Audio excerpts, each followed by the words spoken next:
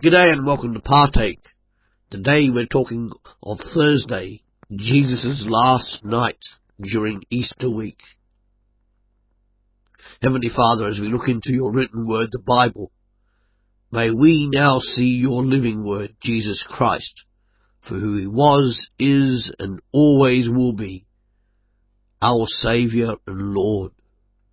And as we look at the events written in history of his last night, before being taken to die on a Roman cross, open our mind and our hearts to learn more about this momentous event in history, which is his story.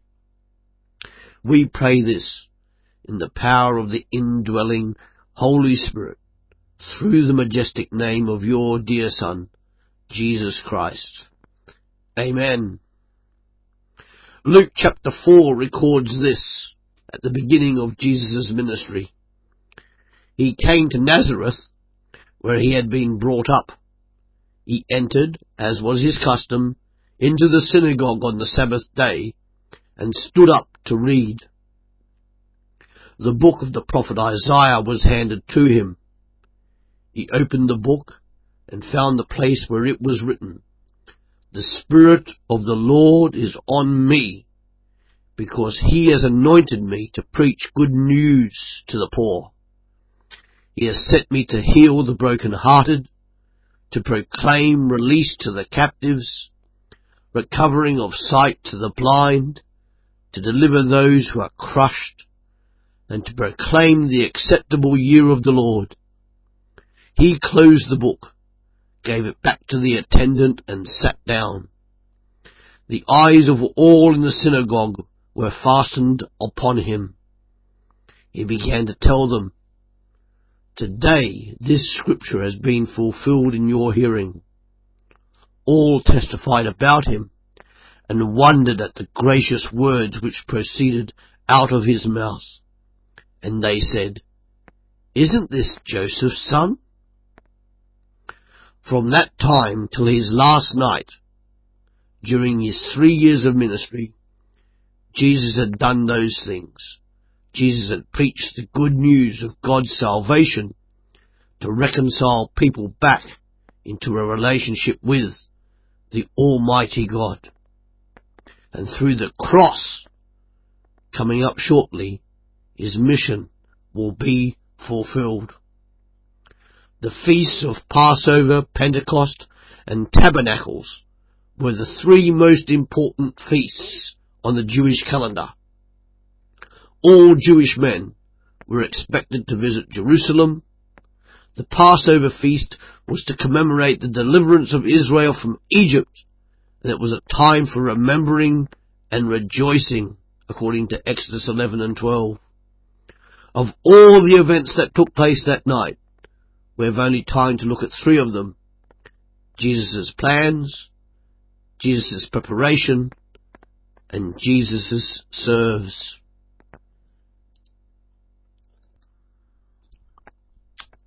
So firstly, his plans. Now the feast of unleavened bread, called the Passover, was approaching, and the chief priests and the teachers of the law were looking for some way to get rid of Jesus, for they were afraid of the people.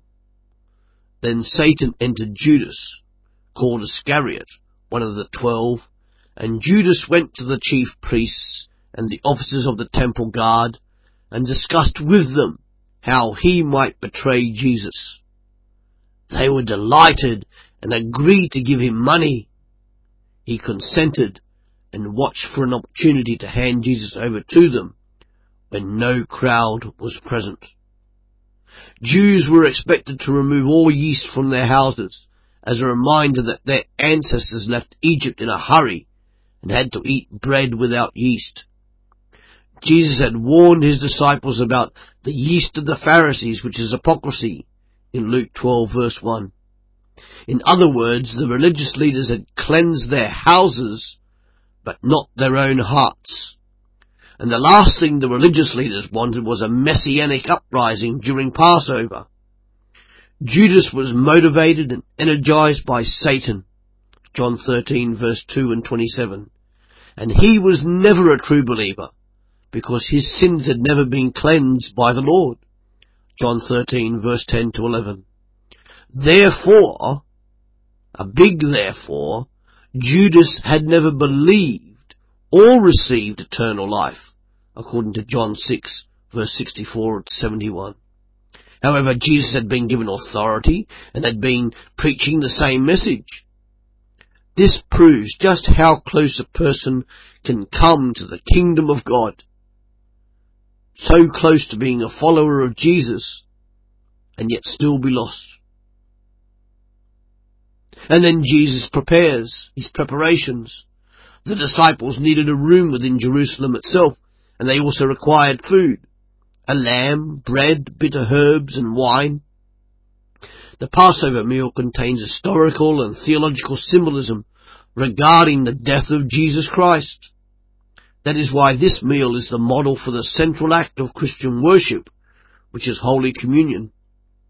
Here is an outline of a Passover meal at the time of Jesus, starting with opening prayer, then a first cup of wine and a dish of herbs and sauce. Then the story of the Passover is recited, and Psalm 113 sung.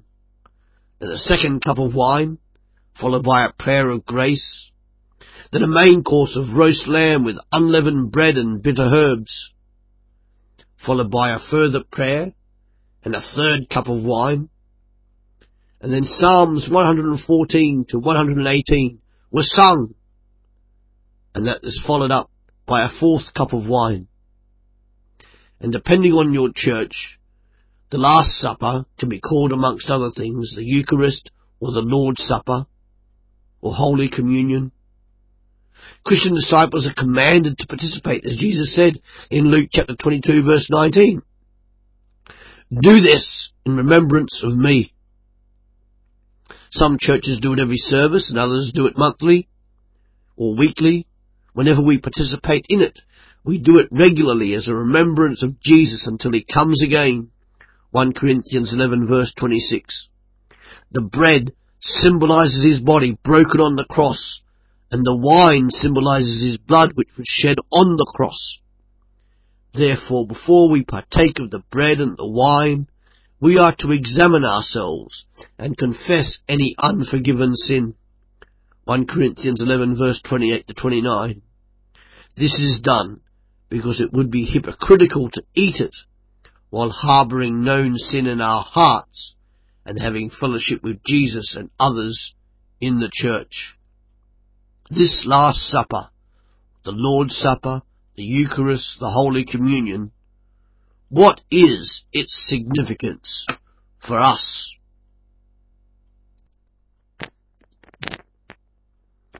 Firstly, it symbolizes fellowship with other believers in the universal church. 1 Corinthians 10 verse 17. We receive the benefits of his once and for all sacrifice. 1 Corinthians 10 verse 16. We spiritually feed upon him. 1 Corinthians 11 verse 24. It symbolizes the death of Christ for our sin. Luke 22 verse 19. It symbolizes our acceptance of his death for us and our dependence upon him for life, spiritual life. And finally, when a person remembers, that makes it their own personal story. If something is only recalled as an historical event, then that is somebody else's story being recalled. That is why Holy Communion is personal. It's our story. It's your story. It's my story. All these symbolize the new covenant made between God and Jesus' disciples. A covenant guaranteeing salvation.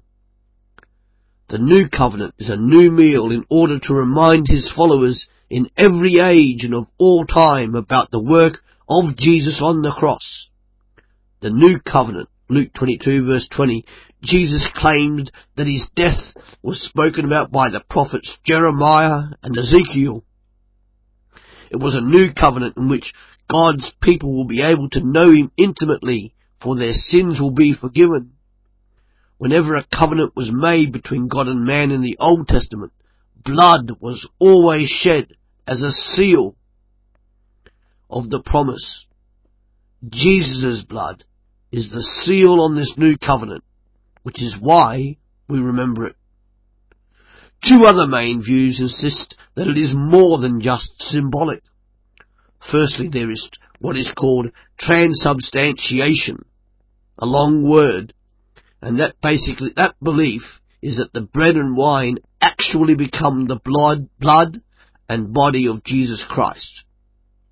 And secondly, there is another long word, consubstantiation, and that believes that the body and blood of Christ are present in the communion meal.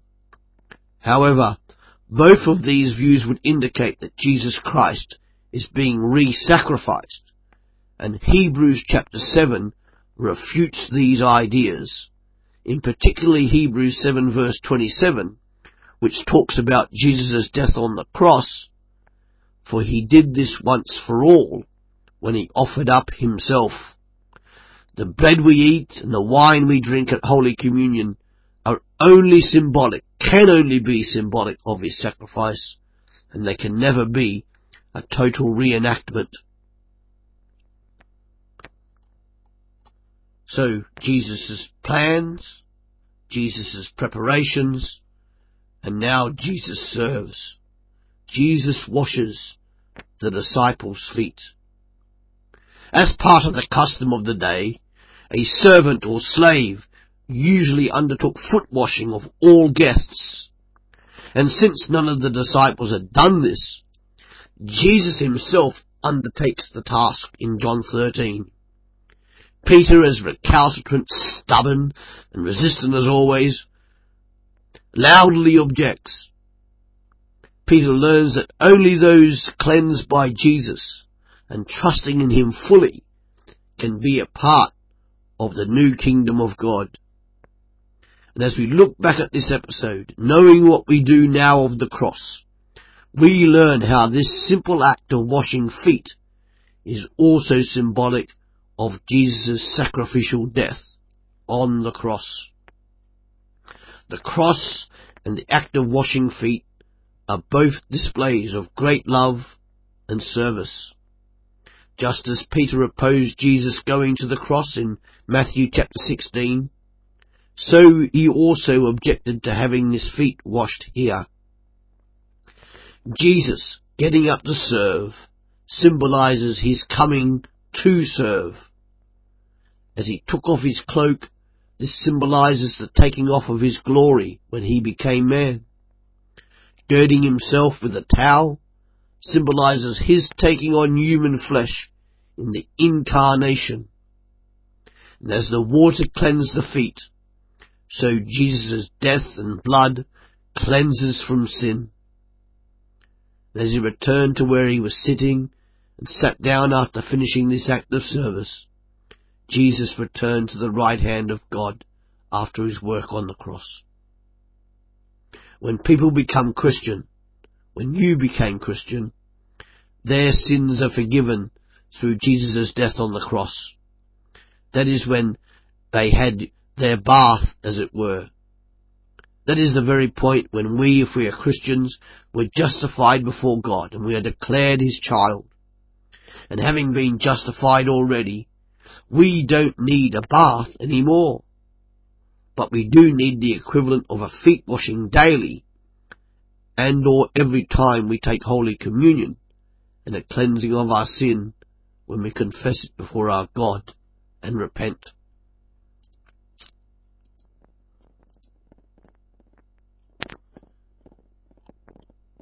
So Jesus' plans, Jesus' preparations, and Jesus serves. Let's now compare and contrast the plans of Jesus' enemies with those of Jesus himself. His enemies plot to kill Jesus, whereas we see Jesus being in control. His enemies arrange for Judas to betray Jesus, and Satan's purpose is to destroy Jesus. Jesus plans the Passover meal, The meal is part of his plan.